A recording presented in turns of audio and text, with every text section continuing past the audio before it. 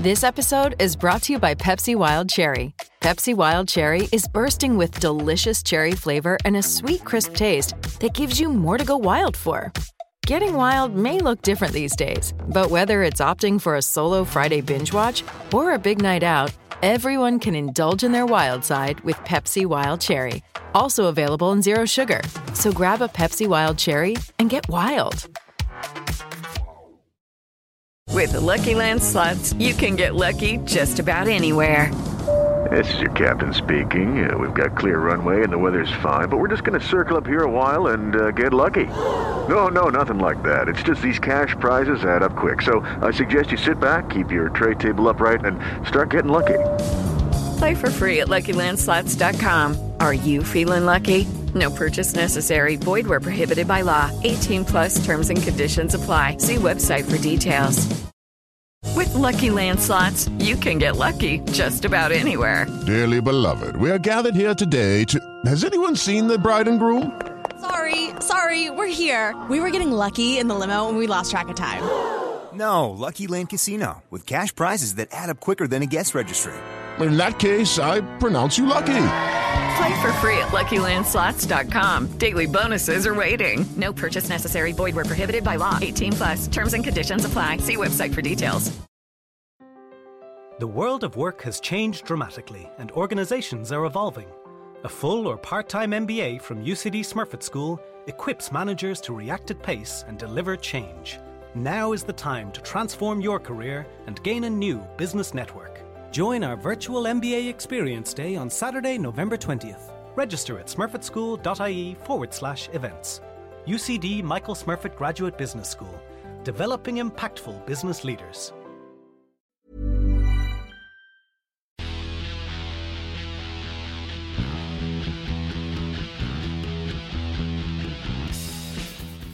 Welcome to the bloodandmud.com podcast. I believe this is episode 113, give or take. Yeah, let's call it that. That's it. This is the first international edition of this podcast of the 2018 Summer Tours. And what a game we have to talk about, ladies and gentlemen. I for one. What a way to kick it off. I've barely come down from the utter unrivaled excitement at 10 o'clock on a Saturday night and Channel 4 provided us with on this weekend. I mean, God, it's just, it puts all of that fucking low quality domestic muck. Rubbish. It really kicks that into a cocked hat, doesn't it? Isn't it good to see international rugby putting things like the Challenge Cup final in its place? Yeah, exactly. So I am Lee Calvert. I'm the editor of bloodandmud.com, as you all know. And over there, the ball of barely conceived rage or apathy, rage-pathy, about that game, rapathy, yes, is who are you then? I'm Josh Gardner of RugbyShirtWatch.com. I actually feel okay saying of RugbyShirtWatch.com this week because I've actually remembered to post some things on the website that I tend to run. Good man so yourself. Yeah. Anything good this week? Lots of new logos. We talk about them later. Yes, we're branding everywhere. They're all going for it. Was it like a rule? You know when that like five teams this year, including one international union, have rebranded in the last 3 months. It's fucking weird. Has there like an ordinance come out that we haven't heard about? Because I didn't know the sugar levy thing was coming in. Now every time I went to a restaurant, there's no like full fat drinks anymore. I didn't know that was happening. I couldn't work it out. Tell you what, Subway, me and you need to have words about this whole fucking getting Can rid you of still get sugary Lipton iced tea in there? No, you can't because it's sugary. They've stopped selling all sugary drinks rather than charge you 20 pence more. I'll pay the fucking extra 20 pence. Don't make me drink that shitty Pepsi Max stuff. I'm having a treat, all right? Yeah. Why else think I've come out for this special treat to Subway? I'm having a salad box and everything. I'm not. So anyway, if you want to get in touch and join in with our repartee about sugary drinks, you can get in touch with the pod at Blood and Mud. That's me. And I'm Lee at bloodandmud.com and numerous other things. And what about you, Josh? At Josh Gardner at Rugby Shirt Watch and RugbyShirtWatch.com. We're available on Acast, we're available on Apple Podcasts. We're also available on Patreon. Thank you to everybody who's been signing up. It goes up every week. And honestly, I know we keep saying it, but I really can't believe that you're giving us some of your hard-earned to support It's what we genuinely do. very exciting and very touching. And just so you know, those of you who are patrons, on Thursday of this week, the 7th of June, we will be recording the next of the instalments of the Rugby History podcast. Yes. So if you want to get your hands on that nice and fresh on Friday morning for your commute, then you need to get yourself signed up to be a patron. Indeed. Shall we move on with players? How do you do that? You go to patreon.com/Blood and Mud. Blood and Mud, I'd guess, Or there's some links on our Twitter and all that kind of stuff. You sort of said that as if you were waiting for me to tell you how to get there. Yeah. And I was just sitting there thinking, to be honest, you ain't got a fucking clue. Yeah. Google Blood and Mud Patreon. Yeah. Exactly. If you can spell Patreon, because it's a fucking twat of a thing to spell. Shall we start with the player spotted, as we always do? Always. Of course. Fraser Manson's got in touch, who I feel might be cheating a bit when I read this. Oh dear. He says, I took Matt Banahan and Benno Urbano back to an after party in Edinburgh. So obviously you're in some kind of PR role, so I'm not sure if your spotted counts. But anyway, we're going with it anyway. He said Benno was raging about his 12-month injury, and he's also unable to do shots of tequila. Does that mean he's not good at drinking it, or he literally is unable to do it because of his injury? Yeah, literally, because he damaged his bicep or something, didn't he? Yeah, that's true, actually. Yeah. Yeah, he can't knock it back like he used to. He's going to have to get someone to do that for him. He said Matt Banahan got mistaken for a personal trainer by somebody. Oh, dear. And he said that Benno is also a massive Roger Daltrey fan, and we bonded over The Who. Now, he can't be a real Who fan, because no real Who fans are actually Roger Daltrey fans. He's the one that nobody likes, really. Yeah, I mean, to be fair, he is the worst one. And he's like a rank Tory and everything. Massively so. Awful stuff. Keep going deaf. That's what I say. I did say to Fraser, did you ask Benno what his favourite Who album was? That's a big test for me. It is. And he said, no, I didn't ask her because I quite pissed myself by then. I thought, fair enough. But just so you know, if you do come across a Who fan, you say, what's your favourite Who album? If they say anything other than the 1973 double album Quadrophenia, then they're wrong and you shouldn't be friends with them anymore. Well, I mean, the truth of the actual best Who album is Live at Leeds, but let's not. The deluxe version, the fully extended one. I've got Live at Hull as well. That's a good one. That's the same off the same tour. So it's less remote. I mean, even though it's Live the at Leeds, same set list, it's just in Hull. Yeah.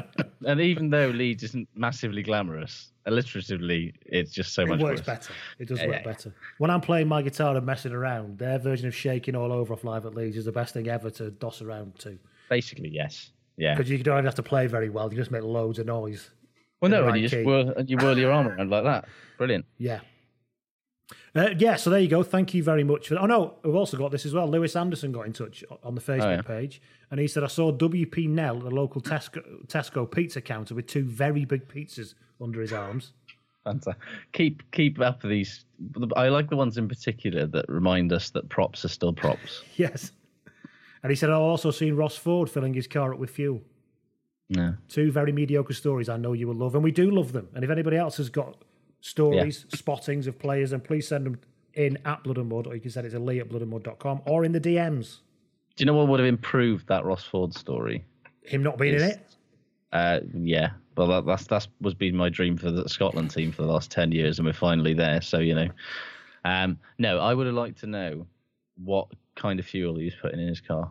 That's Your diesel man? Is he a petrol man? Is he one of those people that puts the unnecessarily expensive fancy petrol in his car? Yeah, what's it called? Super unleaded or whatever. Yeah, super high octane He could have been LPG man. Oh. Those people who have a hole in their bonnet. Yeah, no boot, but you know, he's got... Oh, remember LPG. Is it still a thing, LPG? I'm guessing not.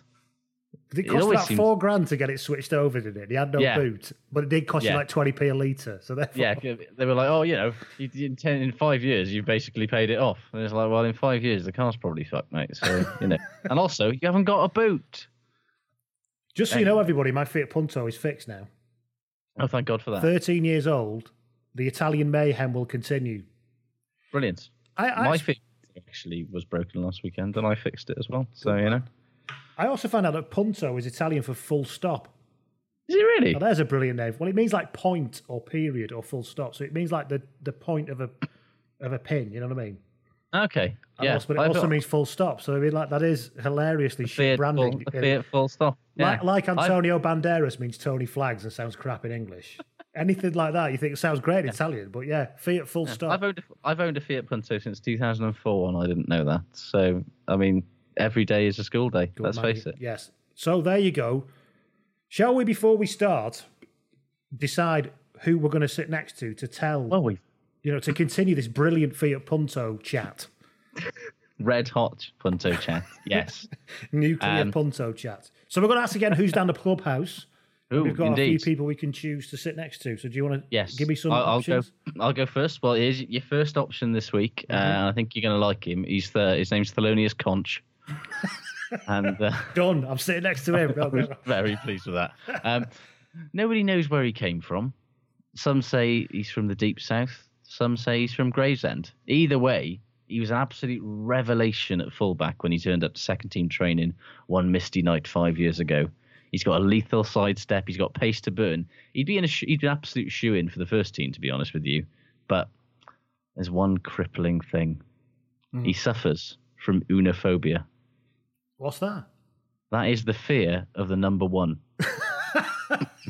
So not only does that mean that he's physically incapable of passing to or indeed running near any of his teammates that have got a number one on their shirt, but it also means he flat out refuses to tackle anyone on the opposition team that's wearing the numbers 10 to 15, which does make him a bit of a defensive liability. Yeah.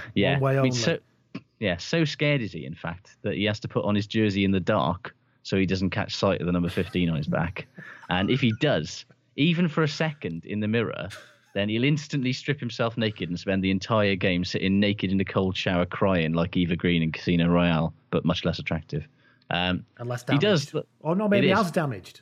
Who knows? Well, who knows? But, I mean, he does try to make light of it. Where this comes from. Well, exactly. But he does try to make light of it because he insists on buying the second round for everyone in the bar after the game. But he only ever drinks 2 pints at once, which he says is a thing, but might just be, covering up massive alcoholism. So I like him. Hey. Yeah. He's got a brand. Yeah. You could also have some fun by maybe putting a big number one on the screen of your phone and waving it at him. Yeah, exactly. I mean, he's loads of fun.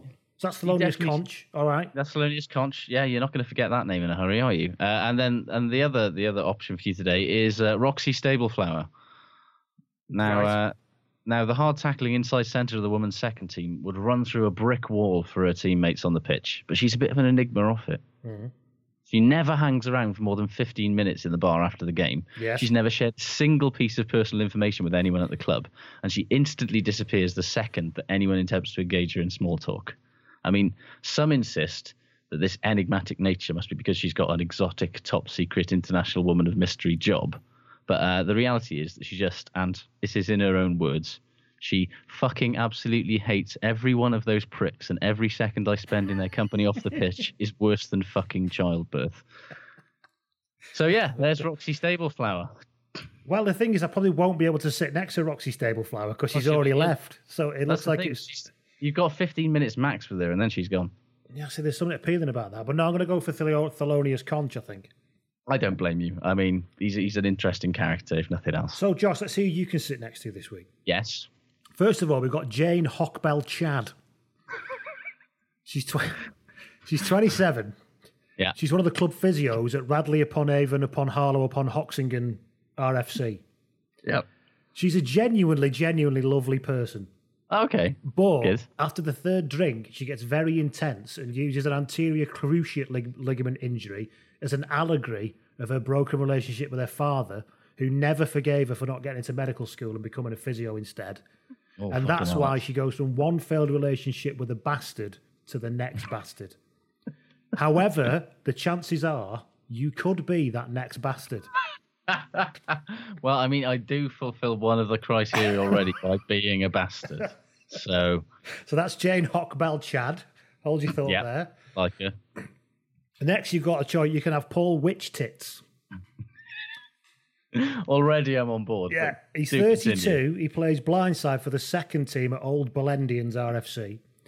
He has a subscription to Witch magazine, the paper version. So you'll like him already. He's forking out for actual paper. I mean, I do like somebody who supports magazines. Yeah, and he brings it to the club every week and tells everybody things like the best USB cable to buy and what's the best, washing machine and stuff.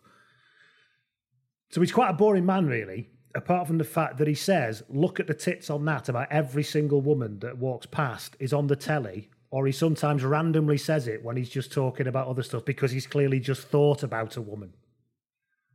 Wow. So that's Paul Witch Tits. I mean, I was right on board with him. I liked the thought of A bit of mundane chat about consumer chat, yeah. Yeah, I mean, I love mundane chat about consumer products. I mean, I was just watching the Apple Worldwide Developer Con thing, and that's how much of a boring consumer electronics I don't even know I what that is. So that's exactly. However, I mean, I don't want to be tarred with his letchiness. Yeah, he'd be pretty rough, wouldn't he?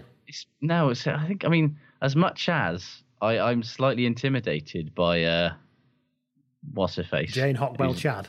Jane Hockbell Chad. I mean, it's going to have to be. I mean, she's a genuinely lovely girl. Yeah, I mean, I'll probably sort of, I'll say I'm going to the bar to get her a pint, and I'll get her a shandy. You know, try and stave off the 3-pint dad chat nightmare. Yeah, but we'll see how it goes. I'll keep you informed. So there you go then. Jane Hockbell Chad and Thelonious Conch. So while we're sat next to them, let's talk some news, because I know that Jane will be well up for it. Yes, she loves this shit. The Heineken Cup's back, kind of. Before we get into proper news. Yeah. Remember last week we chatted about and wondering where John Spencer came from? Yeah. Ospreys. And he, and now we can't stop seeing him. Yes, he's everywhere. We didn't know. Well, anyway, a listener writes in anonymously and says, John Spencer is the president of Wharfdale Rugby in Yorkshire. And he went from that to the Lions, which is not much of a step up, obviously. No. He said, if you mention it next week, please don't mention my name, as I play for Wharfdale and don't want to be picked out at the training ground. Done. You, sir. You have been telling podcasts about my name. What I do with my you swine. Time. About my trips to Twickenham to watch. Anyway, you were saying about the Heineken Cup. Go on. Yeah, the Heineken Cup's kind of back, sort of. Could they not have just fucking called it the Heineken Cup again instead of calling it the Heineken Champions Cup? Because the Heineken Champions Cup sounds like a trophy you win for a drinking competition in the Netherlands. It does sound like that. The Heineken Champions Cup, yeah. They're really completely fixed on this Champions Cup thing, aren't they? They will really not be shifted. They don't realise how shit they are clamped on. Yeah, like David Pocock. They will not be shifted. Oh, don't even mention his name in my presence. Oh, David. Where did it all go wrong? So that's back. Anyway, though, yes. Now we've got the Heineken Cup back. Can we also see them return to using one of my all-time favourite rugby balls, the Adidas Torpedo? Yes. Oh, I don't think I quite remember the Adidas I love that. Torpedo. That was the old Heineken Cup ball, which was slightly pointier than the regular Gilbert ball and a bit rounder. I always used to like it for no reason. Rugby league looking. That's a rugby league ball. Little bit. Yeah, it was just sort of flatter and pointier. I enjoyed it. I've got one of those in my garage somewhere. Yeah, bring back the Adidas Torpedo. And also the Parker Pen Shield, while we're fucking at it. Can you still get Parker pens? I don't know. Nobody uses fucking pens anymore, do they? I was at WXP today looking at it. I won't buy pens because this is not a joke. I went to Wilkinson the other week and I bought 8 pens. Less than 20 days ago, I now have 1 pen. It's the same reason I won't buy expensive sunglasses, because I know I will lose them within 14 days. See, I was exactly the same, and I basically told myself that if I didn't lose a pair of sunglasses for 2 years, then I could buy myself some expensive sunglasses as like a reward. I did, yeah. Still got them? I haven't lost them. Yeah, I don't know how it's happened. The only way that I could have 3 pairs a year. The only way I could have cool sunglasses is if I bought one of those chains to wear them on, which would instantly render them uncool. Yeah, there's something of the sort of 1970s sex pest about having your sunglasses on a chain, isn't there? Yeah, and the way I look, if I had like big sunglasses with a chain around the neck, I'd look exactly like the Jewish character in Ocean's 11. You'd have to get a particularly... Reuben, that's his name. You'd have to get a sort of slightly like beige tinted Wayfarer, I think. Yeah, massive. To read. Although, when I'm at ones. 60, that is exactly the look I am going to go for. Oh, absolutely. I would lean hard into that. Absolutely so. Right then, what else have we got then? So this weekend then, who was it who won the Pro 14? You mean the top 14? Not the Pro 14, the top 14, sorry. Who won the top 14 this weekend? Who did win the top 14 this weekend? Listen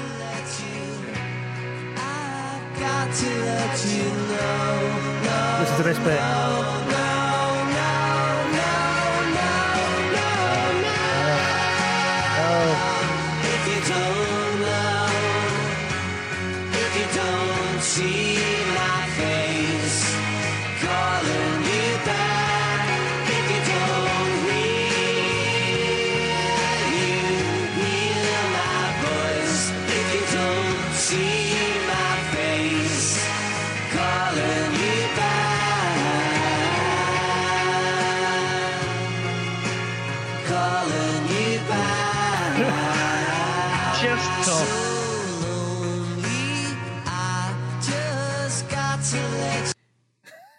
The only thing worse than cast is falsetto cast. The only thing worse than cast, right, is if cast continue their run of success and they sign either the French-Portuguese prop Gomez Sarr or Juan Gomez, the Argentinian rugby player, and then we have both Cast and Gomez. Oh, and Gomez, yeah. Yeah. I preferred Gomez to Cast, it must be said. I think there are no right answers if you've got, I mean, if you've got to choose between the two. I don't want to trivialise Sophie's choice, but I do feel... Yeah, it's Sophie's choice when you don't like any of your kids. But yeah, that's I'm So Lonely from their second album, Mother Nature Calls, which has that beautiful run-up to falsetto in the bridge. Or is it the chorus? The sheer brass neck of doing that when you blatantly can't sing. You're as bad a singer as he is. Fucking hell. I mean, that takes some gumption, that does. Yeah, so well done to that band. Cast. Genuinely, like Cast, no team in France is poor, don't get me wrong. But Cast have won the top 14 despite not having a fucking billionaire money tree to shake every 5 minutes to give them a new international player. You know, it's a relatively... and didn't win. Yeah, that's the thing. Montpellier have got fucking infinite money. And they once again somehow managed to fuck that up. I don't entirely know how, but you look at the current Cast squad, and there's not that many like foreign imports in there at all. Really, it's homegrown brilliance like Scott Spedding. And we can't play for France anymore. Yeah, despite having 60 something caps. Amazing. It's amazing that some strange xenophobic laws rendered him unable to play, rather than his inability to play very well as an international player. Yeah, the occasional baffling, massive run through the entire defence that he used to do.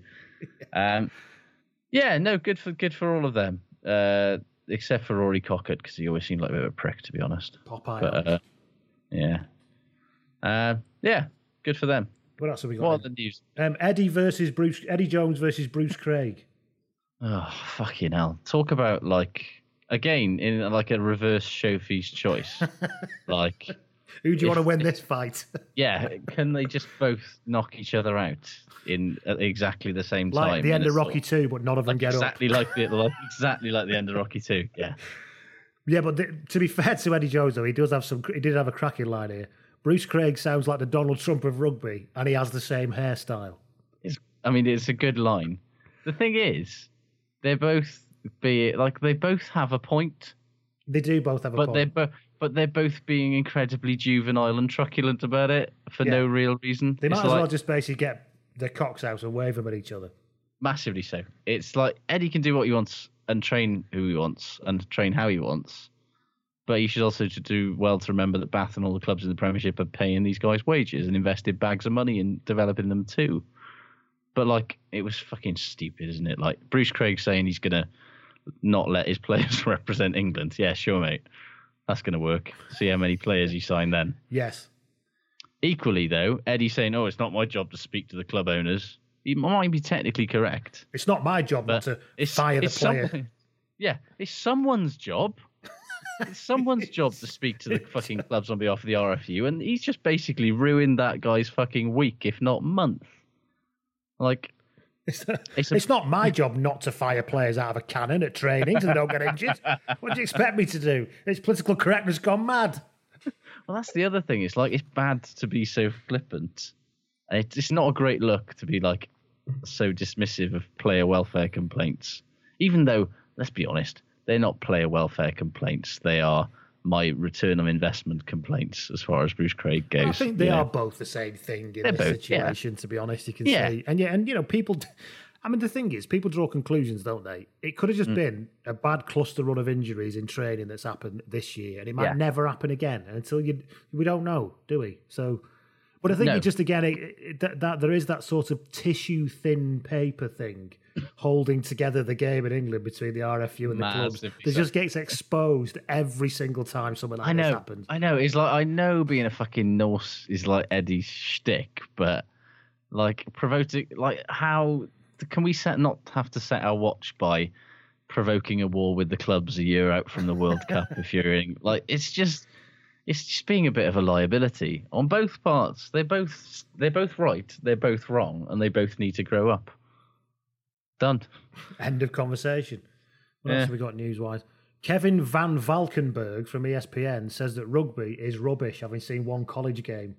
Yes. Did he say this? It doesn't even sound like, that he saw like enough of a haircut. I don't know how long it takes that guy. He was having his haircut, wasn't he? Yeah. I don't know about it. I don't know about him. It takes me about half hour to get my haircut. Yeah, so he's seen anything after 20 minutes. I'm losing my shit, getting moody. Oh yeah. I mean, don't get me wrong. That last 15 minutes, I am fuming the whole time. But it's just so fucking. So then that became people hate about American sports people, really, isn't it? It's like that sort of lazy, ignorant superiority thing. That's just. Yeah. Then everyone went mentally, but no, I was only joking. Bullshit, mate. Yeah, rubbish. Yeah. And then one of our listeners kind of copied us in saying, but what about it though? Could players come across? And you pulled out something you wrote a while ago where you've actually covered this very subject, being the Americanophile. Is that the right word? The thing is, I can have a sort of very, very limited thing of this, being that to very poor standards and for minimal periods of time, I have played both sports. And, it's a fucking totally different ball game. Because quite literally a different ball game. Like conditioning, all that sort of shit. You don't have to play for 80 minutes if you're JJ Watt or if you're, And if you're a lineman in American football, you don't even touch the ball for your whole career. Well, yeah, no, I played American football. I never touched the ball in my entire life. I was on the lines. It's fine. But, they're designed to go fast and hard for 12, at most 10 or 15 seconds and then stop. Whereas that's not how rugby works. And it was so ignorant and so stupid. But yes, I did have a little go a year or so ago at picking some American sports stars to come and play our sport. And some of them were probably good ideas and some of them were probably bad. Interestingly, I've mentioned this before. There was an Irish, you can get them on YouTube, an Irish documentary called The Toughest Trade. Oh, I love that shit. Yeah. Well, have you seen the one where ex-Miami Dolphins wide receiver Roberto Wallace? I haven't seen that comes over and plays football for Mayo. All right. Plays GAA for Mayo, and somebody from Mayo goes over and has a bit of a combine session in the NFL. Yeah. And this Roberto comes over, and he's this big 6'2". He's just retired, I think, and he's an obscene athlete. He's like 32, 33, just finished. Obscene athlete. And basically, he has about 3 training sessions, and the coach of the club just goes, if he stayed here for another 6 months, he'd be playing for Mayo. Because basically, just said his skill set, his athleticism was absolutely ridiculous, basically. Yeah, another level. But it's conditioning and being able to do all that stuff. It's kind of like there's certain positions that will cross over. Like him saying that JJ Watt, who's a defensive tackle for people who don't know, like JJ Watt could not play. Incredible athlete that it is. JJ Watt could not play. That's a lineman, isn't it? A defensive tackle. Yeah, he's an incredible athlete. Genuinely one of the best athletes I've ever seen. The linemen's always like just big fat people. Sometimes he can jump. I've seen JJ Watt, who is like 6'6" and about 300 and something pounds. I've seen him jump onto a box that was like taller than him from a standing start, which is some next level shit. Yes, indeed. But yeah, just like it's not gonna. They're fucking different sports. They require different. Like the reason that rugby players are not as fast or as strong or as quick is that they've got to run around. They've got to carry all that shit around. If they had to fucking if you had rolling subs tomorrow in rugby, then all of a sudden players would probably start becoming that sort of ridiculously specialised, run around for 5 minutes and then go and have a breather kind of athlete, which is kind of why I don't want that to happen. Because it would probably ruin the whole game of all shapes and sizes thing, which is basically fucking dying on its arse anyway. So, yeah. So there you go. So yeah, doing nothing for international. Still didn't manage to ruin international rugby relations as much as the actual game did on Saturday. Well, no. I mean, I kind of was when I started reading that tweet, I was kind of expecting him to be saying, and they made me watch this fucking terrible Wales game. Indeed, yeah. And I would have gone, yeah, fair enough, mate. You've got absolutely fair point there. Before we move on, there was the Joel and Sam Tompkins video. Have you seen that this weekend? Fucking hell. Where they were just an absolute pissed up disgrace and being absolutely horrible to women in bars. Yeah. And it's come out. Wigan have come out and basically, I think Joel Tompkins was on his way out anyway, but they've come out and they've banned him for a month and given him a £10,000 fine. What? It's not funny, right? It's horrible, and they're being really horrible. They are fucking being horrible pricks. But there is one point where Joel Tompkins says, "This is the worst pub in Wigan," and the senior barmaid woman goes, "We're not in Wigan, we're in Standish." Now, if you know anything about Wigan, I was going to say, is that a different thing? Standish is quite a leafy place, about a mile or two away from Wigan. So obviously, even though in the middle of all that horribleness, she still wanted to make the point that pal, this is Standish. Actually, this is Whitchurch. What I've seen actually now, he's been banned for a month. He's going to get fined 10 grand. Things aren't looking good for England a year out from the World Cup. He plays centre, stroke second row. He plays second row. He's got an international cap as well, don't forget. Yeah. So he's not coming in cold. No. And, well. You're getting cheap now. Bit of midfield leadership. Yeah. What's the worst that could happen? It's not like England have got any kind of history of bad behaviour when alcohol's involved on tour at all either. But so, yeah. I mean, I'm laughing because of the Standish thing, but the actual whole thing, it was awful. And horrible. Being that woman really behind the bar horrible. must have been awful. Yeah, and to be fair, like, banning him for a month and fining him 10 grand, he's quite lucky to still be employed after that. Well, I think, to be honest, what they've said is they're investigating. He's banned for a month because they're investigating, and they won't come until the investigation's done, so I don't think he's going to play for them again. Yeah. See you later, yeah. There's rumours that that he might end up in Perpignan. Literally everyone is joining Perpignan. He's going to France, where all the swines find a home, it would seem, this year, so... Literally, I can't look at the entirely nonsense rugby gossip column thing without at least 7 players, 4 of whom I hate, being linked with Perpignan every day. It's just mad. It's like, I know they're back in a big time now after 4 years of slumming it, but you've got to love an orange and yellow kit, a red and yellow kit. It's a beautiful kit, so don't sully that kit with a parade of arseholes. That's what I say. Right, we've avoided it for long enough.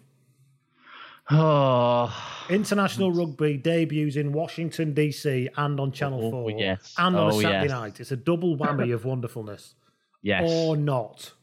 Yes, if one of the things that I learned from this weekend is that while I do not object to Wales and South Africa playing in America for money, that's fine. 950k, whatever. Thank you very much. Yeah, live in the now. Yeah. I'm not really sure that fucking shambles should have been capped. Honestly. Like, I'm happy Wales have beaten South Africa for the 4th time ever or whatever, but fuck me, that wasn't a proper Springbok team. That wasn't a proper Wales team. They were so ridiculously experimental and depleted and shite. I'm not sure it does it, like, Gwyn Jones banging on about the integrity of Test rugby. I didn't agree with him there, but he's got a fucking point when it's that bad. There's no excuse for it to be that bad, though. Scratch team or not. No, well, for a nation that's famous for, fucking rain, our wet weather handling skills are not exactly tip-top. You've got to love fucking endless box kicks on Saturday night, don't you? That's what people tune in for. That's what I stayed up for. I mean, I felt like I would hope there's never loads of box kicks, the child said as his dad took him to his first rugby game. Daddy, will they do a box kick today? They'll do lots of box kicks. If you're lucky, son. Maybe they'll do 2. Maybe they'll do 20 in the first 15 minutes. And then maybe they'll knock it on afterwards. Maybe you'll never see the ball go beyond the fucking 12. I genuinely thought I'd never see a move go beyond 3 phases in that first half. It was fucking excruciating. And I know it was humid as fuck and raining, which is a bad combination. But come on. It did prove more than anything, though, that basically Hadley Parks makes everything about 2,000% better. God, yeah. He's never allowed to not, like, I know I'm going to have sort of fever dreams. You know how some people have fever dreams of, like, you know, waking up, you know, they've gone into school and they've got no clothes on, or they turned up for an exam and they don't know any of this. My nightmare now is Wales rock up to the World Cup without fucking Hadley Parks at 12. How old will he be come the World Cup? 34? Like no, he's not that old. He's only 29, maybe 30 now, I think. I always think he's young. Older than they are. Remember the Topsy Ojo scandal? But I thought he was about 50. He was actually 30. He's never going to let us down there. Yeah, he's 30. He's 30 now, so he'll be 31 at the World Cup. Oh yeah, that's fine then.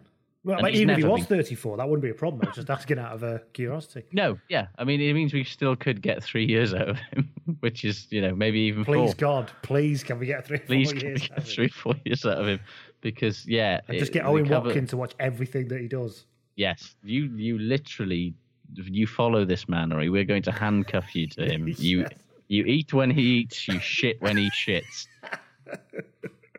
No, not in the BD. Yeah, no.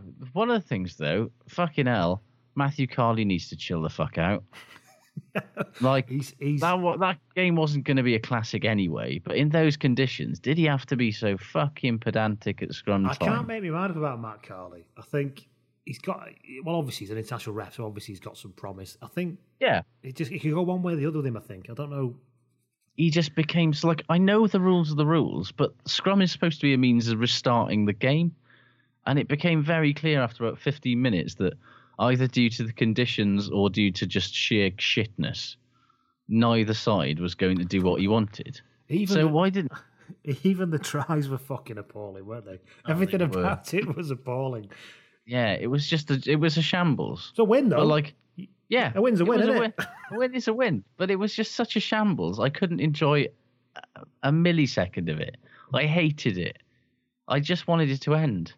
I was glad when the picture cut out. It was delightful. You know, usually my sort of routine with Wales games is, you know, fag before the anthems, sit down, sort of sit on my lean forward for 40 minutes, sort of slightly grinding my teeth and slightly sort of drumming my feet or my fingers out in sheer nervous tension. Then fag at half time, repeat, fag at full time, maybe a little drink.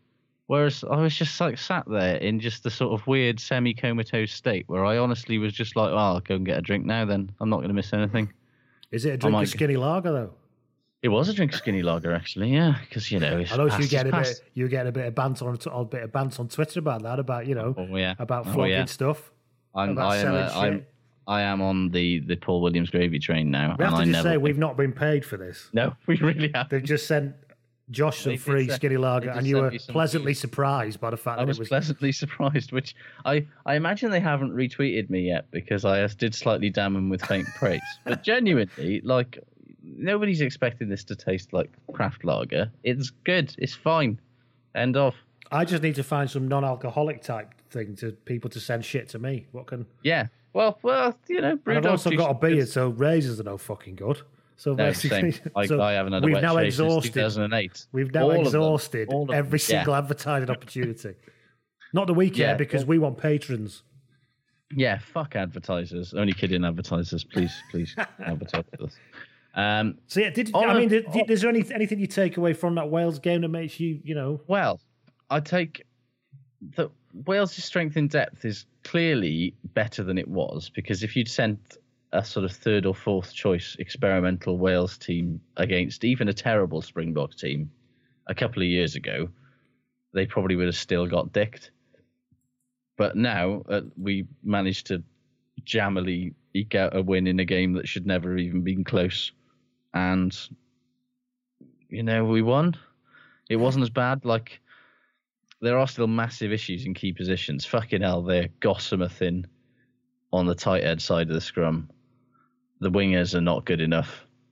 And and obviously I don't want to even think about what happens if Hadley Parks gets injured. One thing that I did take away from it, though, is that all of the talk about, you know, Channel 4 and all that sort of stuff and how terrible it was, and it was terrible. Like, the camera angles were the work of people who'd never seen a rugby game before, let alone filmed one. I couldn't believe all the fast cutting that kept going on. Yeah, why do they keep fast cutting? It was impossible. The best part of the lot was when, after conversion of Wales's second try, where the cameraman just lingered on the touch judge running from behind the posts all the way up to where and followed him the entire way, and then fast cut to the wide shot. It was like watching an episode of Spaced. Yeah, it was bizarre, and I mean, that wasn't their fault though. There wasn't. No, obviously that was the. I mean, you have the same with France in the Six Nations, don't you? The ridiculous artsy slow motion shots and all that. Yeah, but at least they've seen a rugby game before, so they know that a wide angle is quite actually useful to see what's happening. Like people like Paul who do proper jobs, who actually have to like analyze this shit. I don't know how the hell you would have analysed that, because the camera angles are so tight, you couldn't actually see anything that was going on in terms of the patterns that Wales were on. Like, if you can tell me what Wales were doing attacking-wise when they occasionally didn't knock the ball on, I can get a fucking clue, because stuff happened. And I think they know more about it than you think. They actually just went, there's no point showing them that. Just stay zoomed in. They won't want to fucking see that, believe me. They've all seen this before. So Wales versus. I mean, the thing is, these games are going to continue. There were 20,000 people there. Yeah, which I don't think that's. I don't know what their target would have been, but I don't think that's very. That's all right. 20, they need to sell 26 to break even. Apparently. Shit. Okay. Yeah, but they basically, the company that was doing the game basically nearly went bankrupt about 2 months ago, so they didn't have any money to fucking. Apparently, World Rugby had to come in and bail them out to make sure that the game even happened. See, the thing is, I don't think... How many people get into a new sport when they're adults? Oh, massively so, yeah. Hardly. Well, who does? I mean, the only thing I think of is UFC. A load of grown-ups who, when boxing turned to shit a bit, started watching UFC, and that basically took off. Actually, and that's kind of maybe the exception that proves the rule, that people just don't really watch new sports once they've formed an idea of what sports they like by the time they're about 14, 15 years old, and that's the end of it. Yeah. And this untapped market I find interesting. It's out of they want to give the people who already play rugby in America and the colleges and stuff something to watch and something to get excited about. And maybe I suppose that's big enough. To bring their friends and stuff, yeah. Bring Hunter with you. You looked at that crowd, what little crowd it was, when they could actually manage to pick them out amongst the scores of fucking empty bleachers in the Washington Stadium. It was mainly expats, let's be honest. It was primarily South African and with a smattering of Welsh expats. And, I mean, fair enough. It's really good for them. If I was living in America and Wales were playing, I'd be fucking loving it. I wish you had Living in America by James Brown teed up there just to play it, because you just said it. Right. I wish Station. I wish I was living in America, to be honest. Not in Washington. We all do in a way, don't we?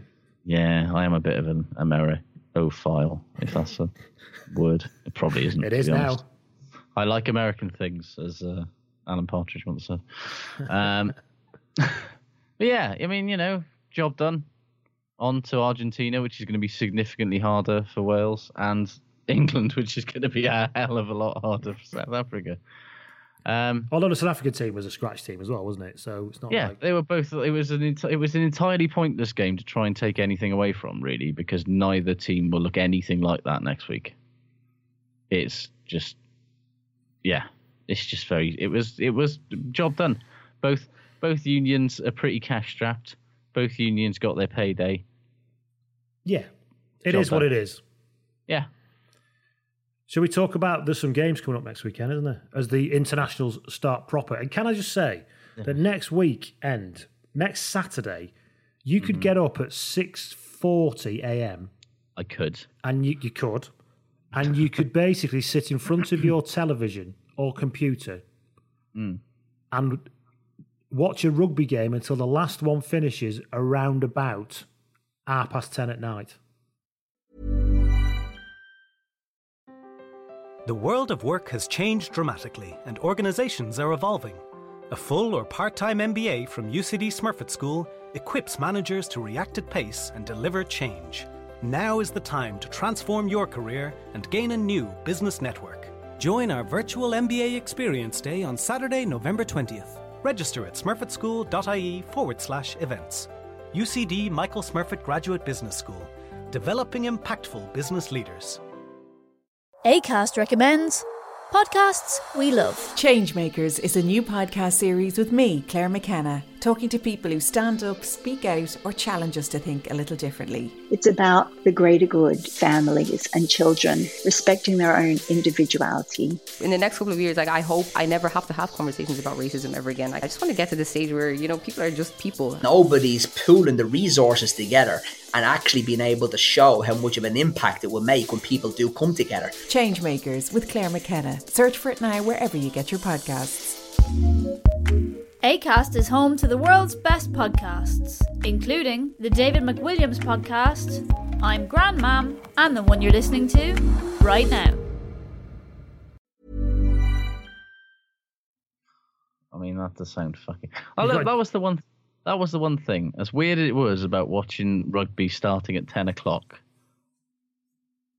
on a Saturday night. Yeah. It was quite nice.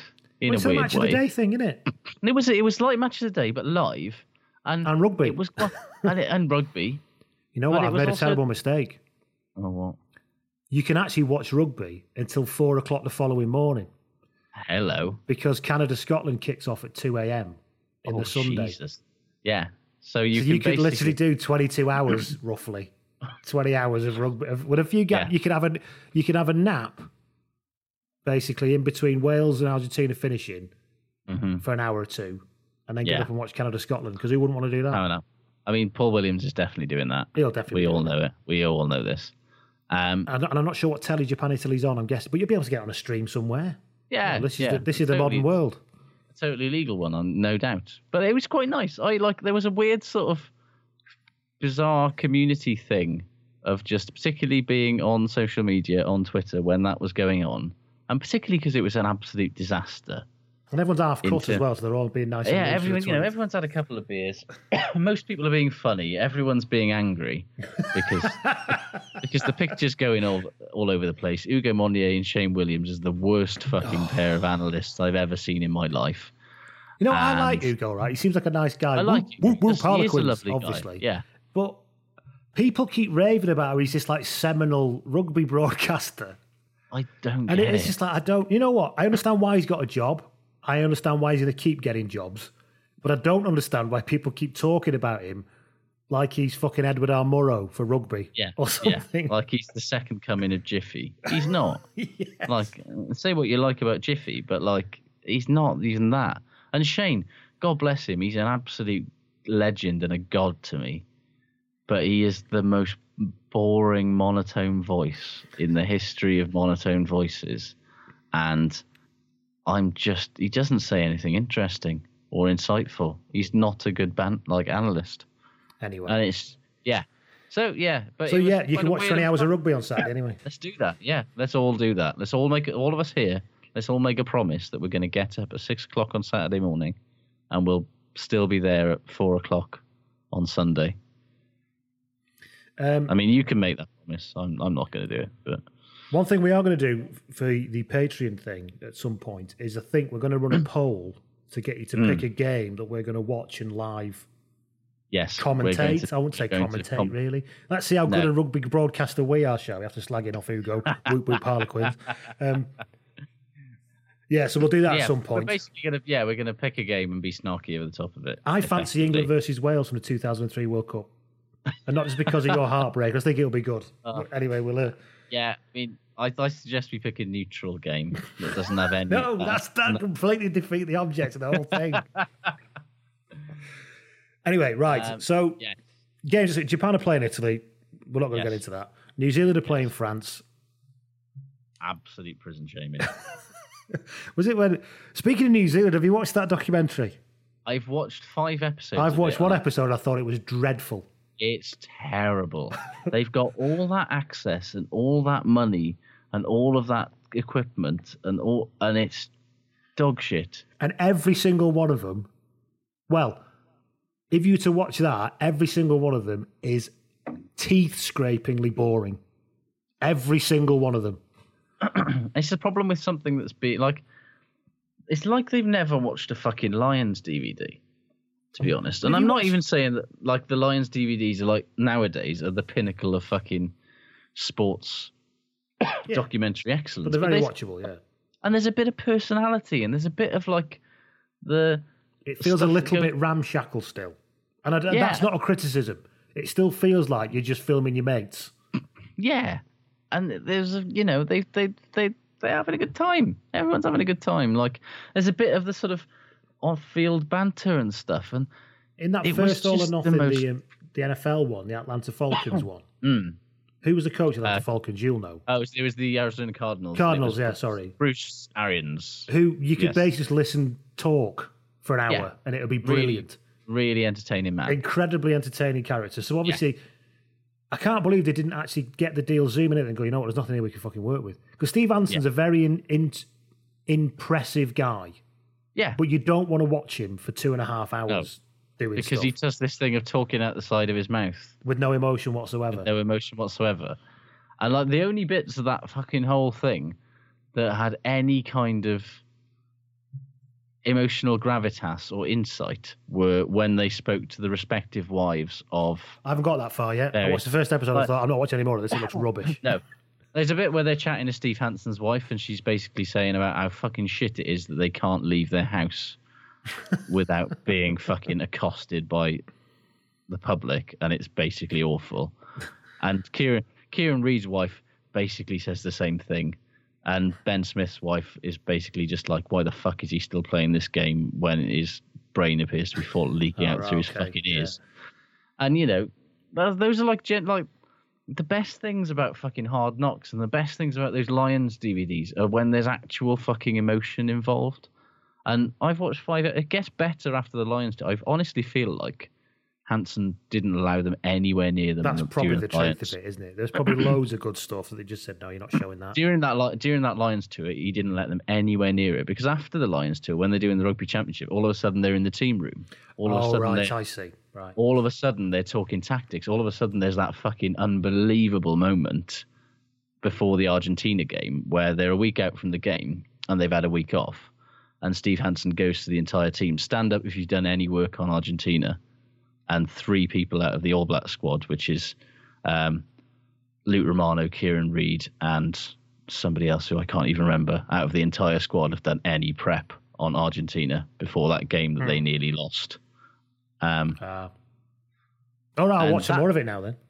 It's that part. Once the Lions tour finishes, it becomes much better, but it's still just... It hasn't got any fucking emotion about it at all, and no, like... You don't warm to any of them, do you? I mean, I've only watched an episode, but I didn't warm to any of them at all.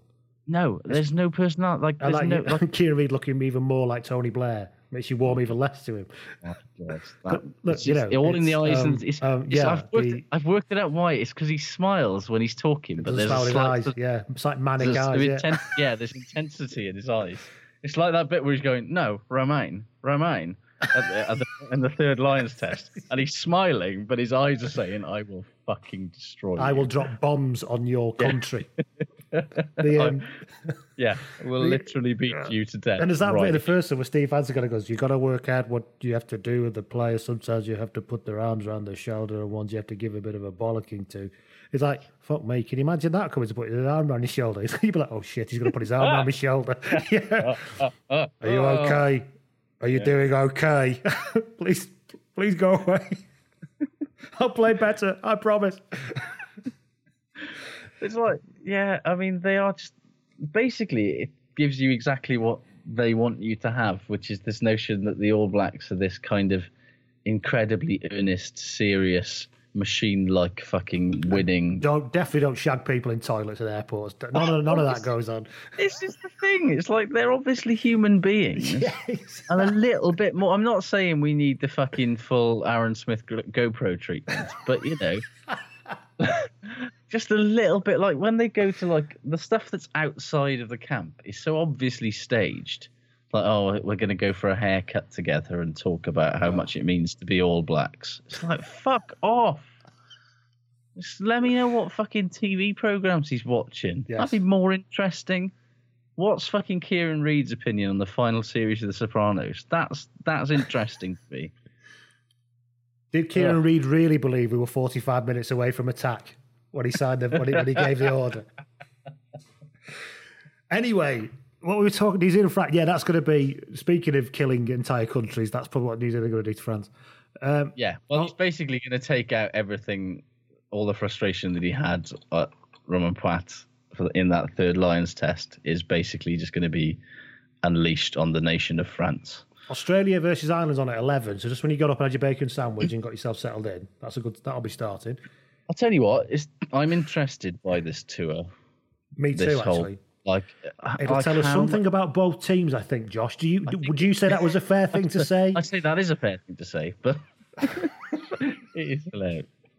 Rugby preview analysis is such bollocks. But honestly, I'm genuinely intrigued to just how desperate is Schmidt to actually win this? Because, he's picked his Lions, but those lads like Sexton, Murray and Furlong have effectively been playing rugby non-stop for 2 years. Yeah, and Sexton is held together with Prittstick now, basically. Yeah, and good intentions. And maybe and experience. That's the only thing that keeps him going. I get, keeping momentum for the World Cup is important. But, though, if any of that, for all of Ireland's incredible strength in depth, if Sexton, Murray or Furlong go down, that's going to be hugely, hugely significant to their chances of winning the World Cup next year. And, you've got to think that if they win that first test, with Murray and Sexton presumably starting, he's going to go, yeah, right, boys, the dirt trackers can have the other two tests and we'll see how that fucking goes. I don't even care. Because, why would you? It's only a test series in Australia. You don't get you don't win a World Cup for winning a test series in Australia, as England are currently demonstrating. I think he wants to keep the group together, though, doesn't he? And he does. And prove. I think there's something psychologically about going away and winning in the Southern Hemisphere. Even though Australia are having a difficult time the past 12 months, there's something about taking that group of players, because it's all very easy to go, well, they're no good because, or they're not as good as they think they are because it was Europe and England weren't doing very well and all that kind of stuff. It's easy. I don't believe that, but that's what people will say. It's easy to just dismiss that. And even if you go to Australia and win, you remember when England went to Australia and win, everyone said it was an incredible win. Even though in hindsight you can go, well, that Australian team didn't look great, but even so, it was still an incredible win. So there's something about kind of you need to be as good as those fuckers were. Yeah, in 2016. Yeah, he's proving a point and going, we're going to go and win 3-0 as well, and then we're going to come back and beat the All Blacks in the autumn. Yeah. Or whatever, and but it's very interesting from we're gonna finally see maybe the Ryan and Byrne Lock partnership of pornographic dreams.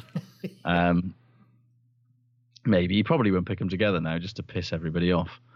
But and Carberry, off to Munster as he is, as that was announced this week, or strongly rumoured this week. Stake his claim as a proper 10, stop playing fullback. It's there's lots of interesting storylines on that tour, not least can Australia be less hat stand than they were last year? Is David Pocock going to be able to look Israel Folau in the eye? Is Israel Folau going to be able to look David Pocock in the eye, or anybody wearing a rainbow flag in the crowd? It's a whole thing, and I'm actually really looking forward to those tests, probably as much, if not more, than I am the Wales ones, for obvious reasons. South Africa play England then at $4:05. Yes. So you can have a little bit of lunch, maybe have a bit of 40 winks, and then get yourself do a bit. Maybe quick mow a small lawn if you have a small lawn, not a big lawn, small lawn. No. And get back in for South Africa versus England.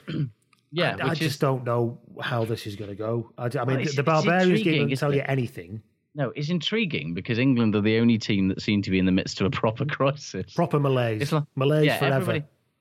Everybody else is kind of with Wales, the malaise has been there for so long that nobody's really notices anymore. Scotland, they're still high on their own supply from beating England. And remain an enigma. And remain a total enigma. Ireland are obviously brilliant. France are a free-flowing shambles. And who cares about Italy? And then you've got England, where it's Eddie promises tries. Are we going to get tries? To be honest, the attack coach is back, isn't he? What's his name? I can't remember his bloody name. But past form indicates that summer tours are like the only time that England actually managed to score tries and look like a rugby team in 2018. So, yeah, I mean, they desperately need to catch up with the rest of the big guns in world rugby in terms of their attacking game. Mm-hmm. The problem is, I reckon England can win this 3-0 without really changing much of what they did in the Six Nations. I think it's just hard to tell with Africa. The Super Rugby teams are going a bit better. That team last week, you can't draw anything from that. But there is something. So I just don't know. I think... No, I honestly think Erasmus hasn't had enough time to right the ship from the absolutely desperate state they were in. Yeah, he's probably a year out from making... But this time next year, he'll want him, because he's written the rules about who he can select and all that, and he's got a decent squad back together. Then that's how it's probably going to work. Yeah, and England are just going to have a really good forward pack as per. Farrell will be running the show as per. And South Africa have demonstrated repeatedly that their halfbacks struggle to control the game at test level, so they won't need to score. Scott Wisemantle, who sounds like a Who's Down the Clubhouse character. I was going to say, are you sure you didn't make him up? Yeah, he was... he worked with him in Australia and with Japan. Okay. Well, is he here for good, though, or is he just here for the summer? Just for the 3-test African tour. But he said that if I disagree with Eddie, then I'll tell him. And if he disagrees with me, he'll tell me. But Eddie will get his way. Yeah. It's not easy standing up to Jones, he says, but that's a real relationship, isn't it? Yes, it is, Scott. That's very... I can see why you're called Wise Mantle. Because that's a very wise thing to say. Very wise man sort of thing to say, yeah. That's a real relationship. Not easy standing up to each other, but sometimes you have to. Fucking no, I'm not putting the toilet seat down. Yes, you are. Okay. Okay, then. Sorry, Eddie. It's great that we've had this disagreement. Put the fucking toilet seat down. Yeah, so... I told you 25 fucking times, mate. 25 trips to the toilet, mate. Mark Brand puts the fucking toilet seat down. I bet he doesn't. I bet he pisses all over the toilet seat. Yeah, absolutely makes an absolute state in there. And then he doesn't clean up. Then flicks a double V's at you if you say, fucking hell, Mike. What he does is and then when you ask him to clean it up, what he does is he gets paper towels from the towel dispenser and puts them down the toilet, which you're not supposed to do, Mike. It clogs it up. I had to rod my drains this weekend. It was beautiful. I thought, I'll lift this manhole cover up. This doesn't look right. I lifted it up and the entire manhole was full of stuff it shouldn't have been full of. Let's just leave it like that, shall we? That's like. The glamorous life of a not very successful rugby podcaster, ladies and gentlemen. Yeah. Rodding my own drains is something that people tell me to do on Twitter quite a lot as well, but with more colourful language. Right, so then we'll be finally finishing with Argentina versus Wales, won't we? So. Yeah, I mean, with all these injuries and absentees, like, to be honest with you, there's only really two things I care about on this Wales tour. Like, Hadley Park's remaining intact. Hadley Park's remaining intact, and like just making the squad depth a little bit more solid and giving some young lads experience. Oh, and actually thinking about it, can we pick a 10, please, and stick with him and get locked into this? Because I mean, fucking World Cup next year, guys, might want to know who our 10 is. You've got to make it. To be fair, 2011, Wales' best World Cup in my lifetime. Yeah, that's true. Actually, yes. Yeah, no, we settled on that 10 roughly 5 minutes before we got on through the plane. no other choice, basically. So I mean, maybe that's the way to go with it. But yeah, I mean, I don't think Gatland would really particularly care because Argentina are going to be fucking hard to beat. I'm interested to see how well they go, actually, because obviously Jaguares are a revelation to us all this year. Yeah. Aguado's settled down. There's a more solid feeling about the whole thing. Yeah, he's got, he's a family man now. And I think that kind of settled emotion is emanating across the squad. Yeah, it massively is. And I think if Wales lose both tests, it's kind of the opposite to what's going to be like with the Scotland tour, actually, because obviously they're playing Argentina as well. But they've got USA and Canada as well, and they've taken quite a lot of as much as their squad as they can basically take, aside from a few players that they've rested. And like with Scotland, it's basically 3-0 or it's going to be a bit of a disaster. Whereas with Wales, I think they've rested so many players. It doesn't really matter if they win or lose. It's just if progress is made in some way, then that's the most important thing. But it might not be very hard might not be very easy rather to see that actual stuff happening in real time. It's the sort of thing that we might look back on in a year and go, see that Argentina tour where they got dicked by the Pumas twice. But, we blooded a lot of youngsters, and now look at Ryan Elias starting for Wales in a World Cup final or something. I don't know. Like the tour from hell for England, isn't it? Well, exactly, yeah. But with much lower quality opposition. Unless hopefully get any better. Yeah. So there you go. That's our... Tell you what, the kind of in-depth punditry we went into there. Oh, yeah. It's a good job as other podcasts for people to listen to, isn't it, who actually want some proper analysis. I think we need to set ourselves apart from the others by giving you really surface bollocks analysis. Yeah. Let's just come off the top of our heads. I didn't leave work till 7 o'clock. Give me a break. Exactly. So, what should we do? Shit good to finish? Yes. Because despite only being really one game this weekend, we still managed to go on for over an hour. So yeah, well done to us. Shit. Go. Aaron Wainwright's luck. Right, Dragons number 8 called up to the touring party at the last minute. It's out of nowhere. Nobody saw it coming.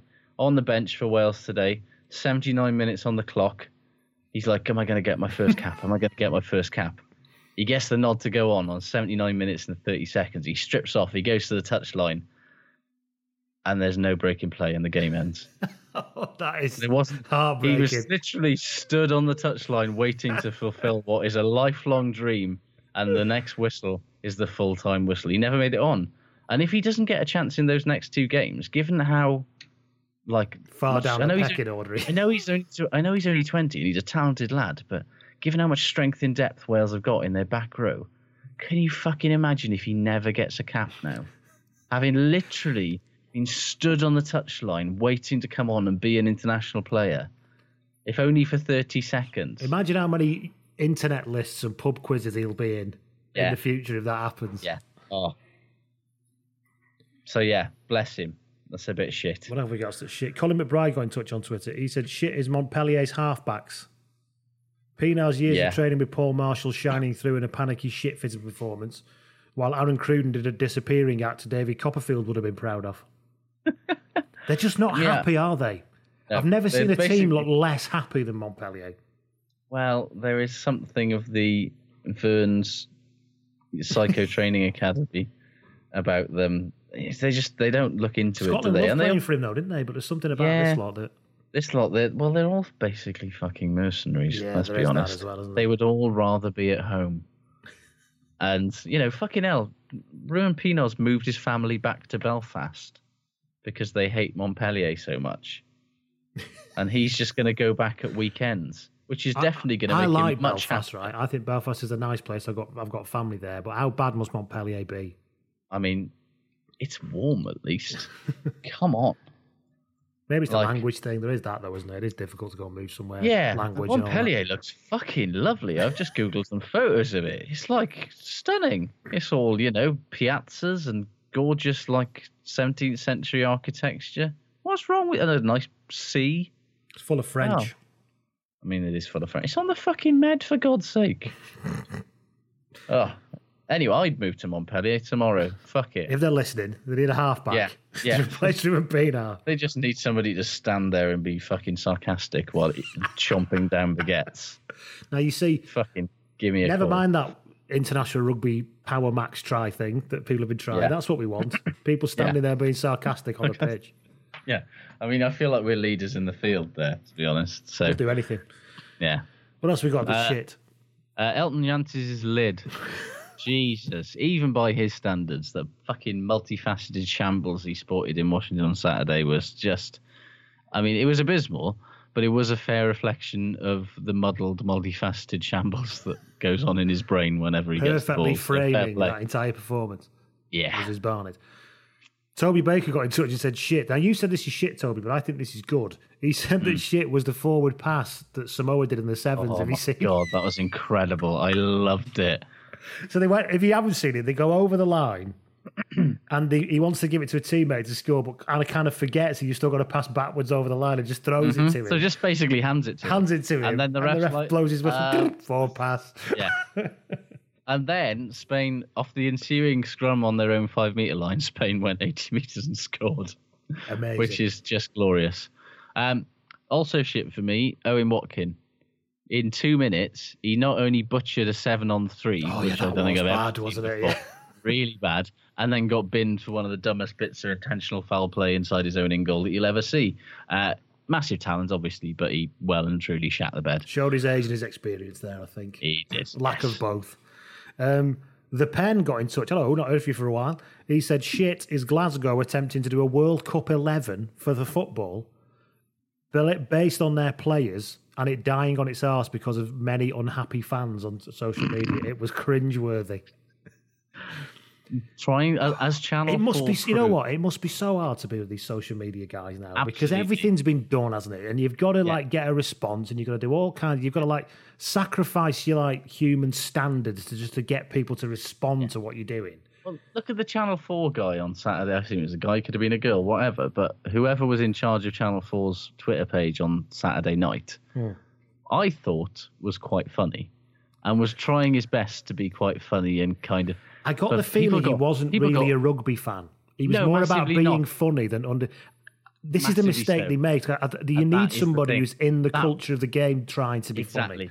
And that really, that rubbed a lot of people up the wrong way when he was I found it quite funny, and I thought some of his observations were genuinely very good. However, he made too many jokes like he'd never seen the stuff before.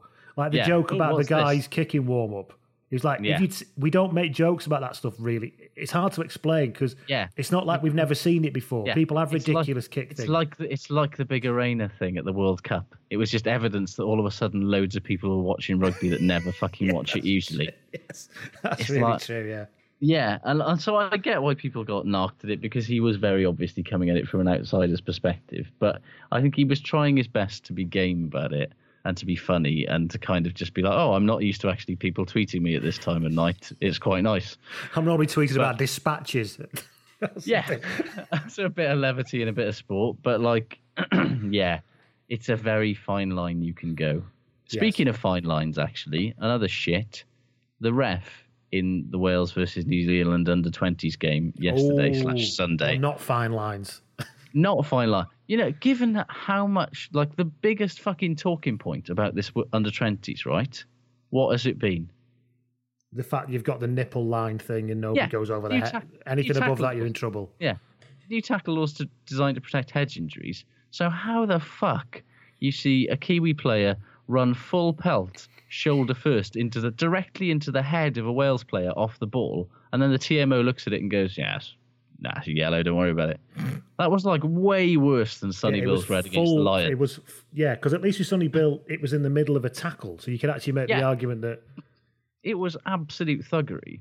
And that was one of 3 or 4 incidences in that game. Because before that happened, a New Zealand player pushed the Welsh lad off the ball as well, just pushed him over. Yeah, and there was one where the chasing, the high ball chaser just basically ran full pelt through the legs of the guy who was jumping in the air to try and catch the ball and basically bicycle wheeled the fucker. And that wasn't even a penalty. What I don't like about that would have been red cards 5 years ago. They should have all been red cards. Yeah. And it was a ridiculous performance. What I don't like is the entire narrative then that built up on social media that it's because they're New Zealand they don't get penalised. I've got no time for that bullshit, to be honest. That was just the ref making a shitload of shit decisions in one game. That was it. There's no conspiracy about the black jersey or anything. No, it was under-20s. Under-20s games have more inexperienced refs, and he and his entire team and his TMO had one big time. But it's just so frustrating because it's if you make the big deal about it protecting players before the tournament's even started, maybe fucking protect the players. Have you got any more shit? Because I'm done. I think I'm done with shit. Right, let's talk about good. The Twitter legend that is Dalai Lama, the Welsh Dalai Lama, tweeted us this week. Yes. He said good, after what we've just been saying. Good is Channel 4's rugby coverage. He said, and shit is my opinions. His own opinion, not my opinion, not Lee's opinion. It's his opinion. Yeah, so thank you, Di. Jamie O'Connell got in touch and said, good was Ireland getting to the semi-finals of the London Sevens and not being nilled by Fiji. Yeah, I mean, it was a genuinely, remarkable thing, to be honest. Gareth Babe was in charge of Fiji. Have you seen the rugby they're playing? It's unbelievable. I didn't remember him playing like that when they were at Cardiff, to be honest. But Ireland, were an invitational team. Yeah, exactly. Just come on, lads, turn up. And they did turn up, and they came third. And they beat England and the USA on the way, and absolutely fantastic. They stunned everybody, and I mean that London event is always a bit mad because it's like end of the season. They stopped them drinking for 5 hours last year, didn't they? Yeah, there was a couple of years ago. It was so bad that they basically closed the bar for periods of the day the year after because people were so pissed. The year before. Yeah, and a lot of the teams kind of treat it as a bit of a kind of end of season wind down as well, which is why you get sort of like Scotland won it last year and haven't come close to winning anything yet, and USA have won it in the past when they were quite sort of on the fringe. Get ready for the absolute pylon of Scottish Twitter you're going to get after saying that. By the way. Oh, I'm well aware, but Scotland won it last year. They weren't expected to get anywhere near it, and they won it. And it was a great achievement. Equally, Ireland winning it is an even bigger achievement. But it's, something about that London Sevens, it always seems to throw up a slightly unexpected result, which is a good thing. And let's of course, face it. Fiji keep playing with, are in, according to their own Twitter feed, scintillating foam, which is one of my favourite typos ever that went out on the Twitter official account. Gareth Baber's team displaying scintillating foam. That was later on. Yes, indeed. Have you got any good? I have some good. Andre Isterhuizen, Springbok 12. To be honest with you, the only Springbok back who actually looked like he was bothered to try and actually get in that England series team. He was very good. He caused Wales loads of problems in the second half. And I was quite glad when he didn't do even more damage, to be honest.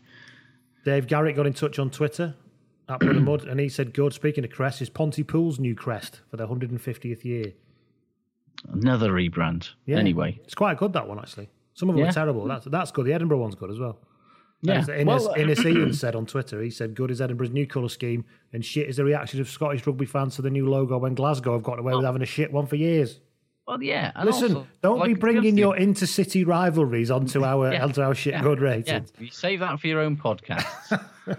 How is this going to affect regular contributor of the Black and Red, though? Well, he has actually come on and said he's having the black, white, and orange. He's actually changed his avatar to orange is the new black logo because obviously he can't call himself the Black and Red anymore, can he? No, indeed. To be honest with you, good in general. Rebrands like Canada, Bristol, Gloucester, Stade Francais, Oyonnax, and now Edinburgh have all undertaken various degrees of rebrand this off-season. And the response in almost every case has been people getting annoyed or deriding it. But, honestly, I don't really like them all. I think the Stade one looks shit. The Gloucester one's appalling. The Gloucester one is has been taken off a fucking stock image. What referred it as? Looks like Lion-O made out of jizz or something. Yes, that was quite literally amazing. But what's the harm? What's the harm in trying to mix things up? The hardcore fans that are complaining already fucking go and already give their money to the club. What's the point in? It's that point we made before, isn't it? That rugby isn't just for men in between the age of 35 and 50. No, rugby is living in the fucking red, particularly at club level, or in the orange if you're in Edinburgh. Hey, yeah, go on. But finances don't look rosy for anybody really. So why not try something to tweak the branding and maybe pull some more fans in and bring a few more quid in? What's the fucking harm? And change it back in a couple of years if it doesn't work. We've gone on far too long. Have you got another good before we finish? Only Thomas Williams was excellent on debut. Ellis Jenkins was world class. And thank you and good night. Yeah. Last one, Tom Dare got in touch and said, good is Hadley Centre Parks. I like that. Nice, good. I like that. He says he must be immediately cloned so he can play in Wales' midfield until the end of time. And possibly beyond it, preferably. Possibly beyond it. I mean, the cockroaches in Hadley Park, so that's the only thing I want to survive. Thank you, Josh. Thank you, everybody. Has ever been a pleasure. We'll see you. You patrons will speak to you later in the week from some history knowledge teaching. Oh, yes. Everybody else will speak to you next week. Take care. Goodbye. Take care, everybody.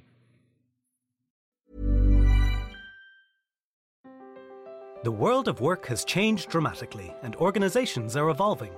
A full or part-time MBA from UCD Smurfit School equips managers to react at pace and deliver change. Now is the time to transform your career and gain a new business network. Join our virtual MBA Experience Day on Saturday, November 20th. Register at smurfitschool.ie/events. UCD Michael Smurfit Graduate Business School, developing impactful business leaders. Sports Social Podcast Network. With the Lucky Land Slots, you can get lucky just about anywhere. This is your captain speaking. We've got clear runway and the weather's fine, but we're just going to circle up here a while and get lucky. No, nothing like that. It's just these cash prizes add up quick. So I suggest you sit back, keep your tray table upright, and start getting lucky. Play for free at LuckyLandSlots.com. Are you feeling lucky? No purchase necessary. Void where prohibited by law. 18+ terms and conditions apply. See website for details.